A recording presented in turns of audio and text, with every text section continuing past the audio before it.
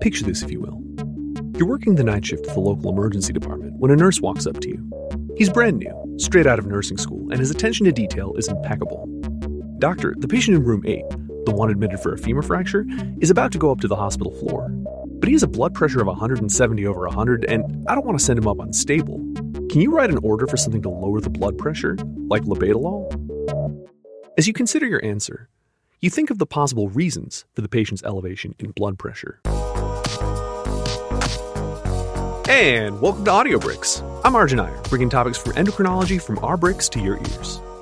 Today, we're going to talk about epinephrine, also known as adrenaline. And fun fact, both names refer to the fact that the hormone's gland of origin is near the kidneys. Epinephrine using Greek roots, adrenaline using Latin roots. After completing this section, you'll be able to 1. Recall the structure of adrenaline and describe its synthesis in the adrenal gland. 2. List the general functions and sites of actions of adrenaline. And 3. Explain how the secretion of adrenaline is regulated. Part 1. What is adrenaline?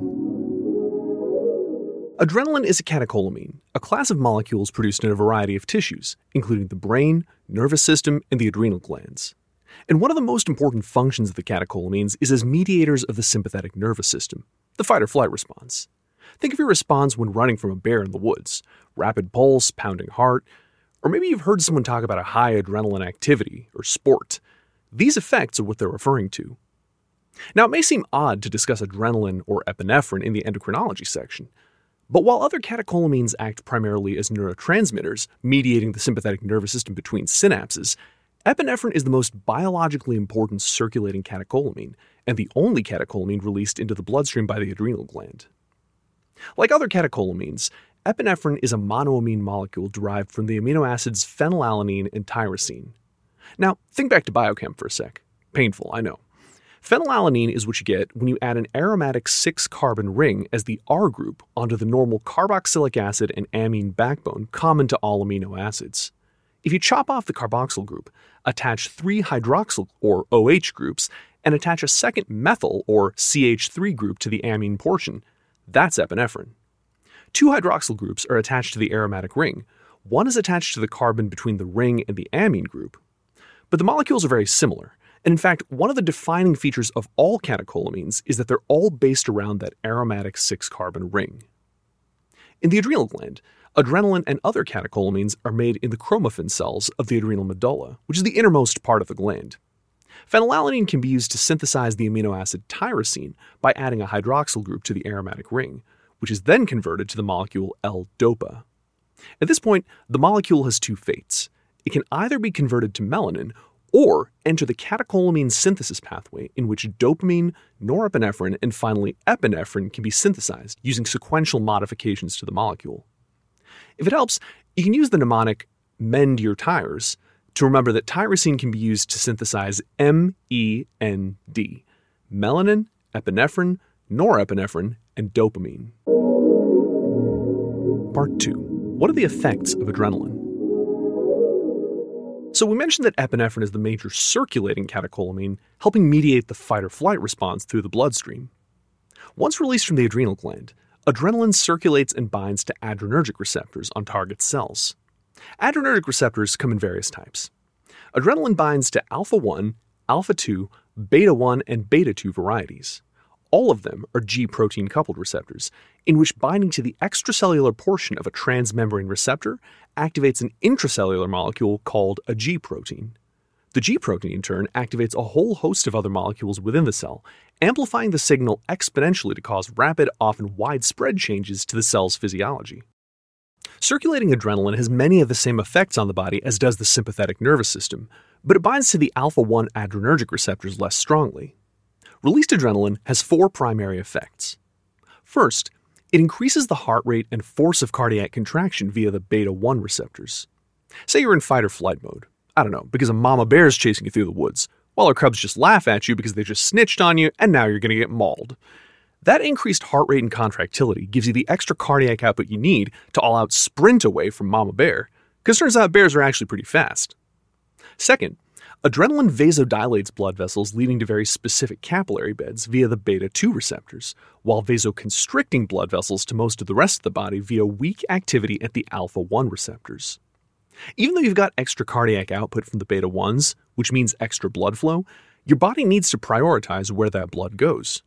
When you're running away from Mama Bear, that cheeseburger sitting in your small intestine can wait a hot minute before being digested. For now, it's your muscles that need to do the work. The beta 2 receptors mediate vasodilation of arterioles to the skeletal muscle, but also to the liver, for all the lactic acid they're going to be generating that needs to be converted back to glucose. Can't be getting cramps while Mama Bear's on your tail. Third, adrenaline relaxes the bronchi via the beta 2 receptors, allowing better airflow into the lungs as you huff and puff while running away and wonder why the hell you kept skipping cardio day.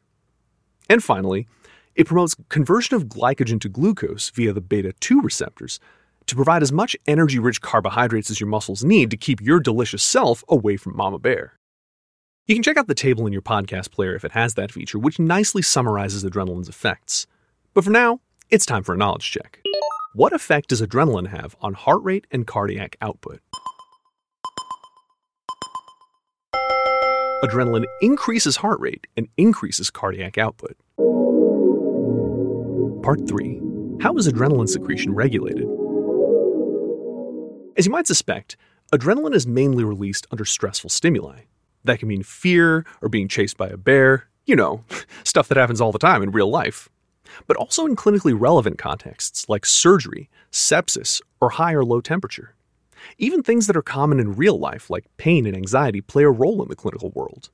Since the emergency department's a pretty stressful place where people are often either anxious or in pain, blood pressure and heart rate measurements are typically higher in the ER than at rest. It's why the ER is pretty much the worst place to try to diagnose essential hypertension. But no matter what the stimulus, the nervous system processes the signal and responds by telling the adrenal medulla that it's time to secrete adrenaline, either by direct neural synapses or hormonal signaling. Remember how the sympathetic nervous system generally operates on a 2-neuron system? The preganglionic neurons come from the spinal cord and stimulate postganglionic neurons using acetylcholine as a neurotransmitter, which is then received by nicotinic ACH receptors on the postganglionic cell. Well, with the adrenal medulla, instead of a preganglionic neuron synapsing onto a postganglionic neuron, you have a preganglionic neuron that synapses onto the neuroendocrine chromaffin cells of the adrenal medulla, which are then stimulated to release adrenaline into the bloodstream. But the chromaffin cells are also hormonally regulated. Adrenocorticotropic hormone, or ACTH, is released by corticotropic cells in the anterior pituitary gland and bind to the adrenal medulla receptors, where they stimulate synthesis of adrenaline by inducing key enzymes in the synthetic pathway. So, how does the signal get terminated, you might be wondering? Well, actually, unlike many other hormones, adrenaline does not use negative feedback to downregulate its own synthesis. So, very high levels of adrenaline can occur in a variety of conditions, such as catecholamine-secreting tumors. Which begs the question, once you've escaped the bear or done whatever other stressful thing that stimulated your adrenaline rush, how does the body downregulate all that adrenaline to make sure you don't go into a totally unnecessary arrhythmia? Well, actually, it happens in a few different ways. 1. Adrenaline can be taken up into the nerve terminals. 2. Adrenaline can be diluted by the bloodstream. Or 3. Adrenaline can be metabolized by monoamine oxidase and catechol O-methyltransferase, or COMT. And really, the effects of epinephrine on the cell are very dramatic, but pretty short-acting. Final knowledge check, guys. What is the main hormonal stimulus to release adrenaline? The main hormonal stimulus for adrenaline synthesis is adrenocorticotropic hormone, which is made in the anterior pituitary gland. And that's a wrap. Let's see what you've learned on this deep dive into epinephrine, otherwise known as adrenaline. First, can you name the organ primarily responsible for the secretion of epinephrine into the bloodstream, and what precursor molecule is used to synthesize it?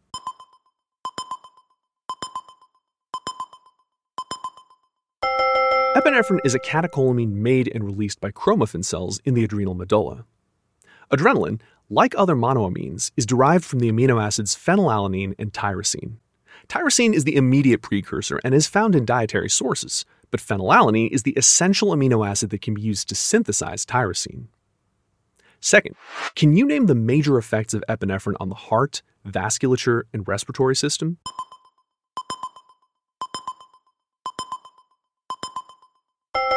Epinephrine increases cardiac contractility and heart rate via beta-1 receptors. It vasodilates blood vessels to the skeletal muscle and liver via beta-2 receptors, and weakly vasoconstricts most other blood vessels via alpha-1 receptors. The net effect on the cardiovascular system is to increase the cardiac output and preferentially increase blood flow to the skeletal muscles and liver. Lastly, epinephrine causes bronchodilation via the beta-2 receptors.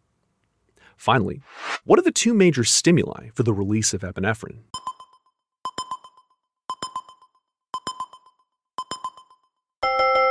Epinephrine synthesis is stimulated primarily by the sympathetic nervous system, specifically preganglionic neurons, and ACTH from the anterior pituitary.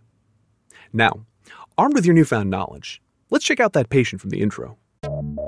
You're about to send a patient admitted to the floor with a femur fracture when your nurse asks you how you want to treat his blood pressure of 170/100. How do you plan to address your nurse's concerns and treat the patient appropriately?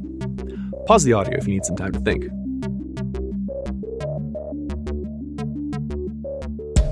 After quickly reviewing the patient's medical history, you find no prior diagnosis of hypertension, and he's not on any antihypertensives. He is, however, on a high dose of daily narcotics for chronic back pain, and you recall that you wrote an order for 0.5 milligrams hydromorphone about an hour ago. In terms of opioid equivalents, that's slightly less than the amount that he normally takes every 6 hours at baseline. You turn to your nurse and ask him to administer another 1 milligram of hydromorphone. Seeing the surprised look on his face, you explain, the patient's never been diagnosed with hypertension, so the most likely cause of his elevated blood pressure right now is probably the fact that he's in pain from the femur fracture, and we've given him a lot less pain medication than he's used to.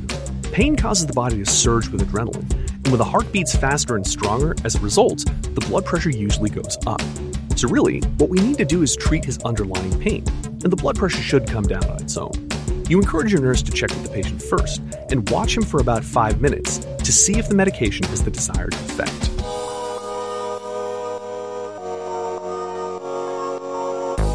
And that's our show. If you like what you heard, make sure to like and subscribe on Apple Podcasts. Remember, your feedback helps us improve. You can enjoy the full Brix experience online at www.usmle-rx.com, complete with illustrations, questions, flashcards, and active learning. So go check that out if you haven't already. Until next time, friends.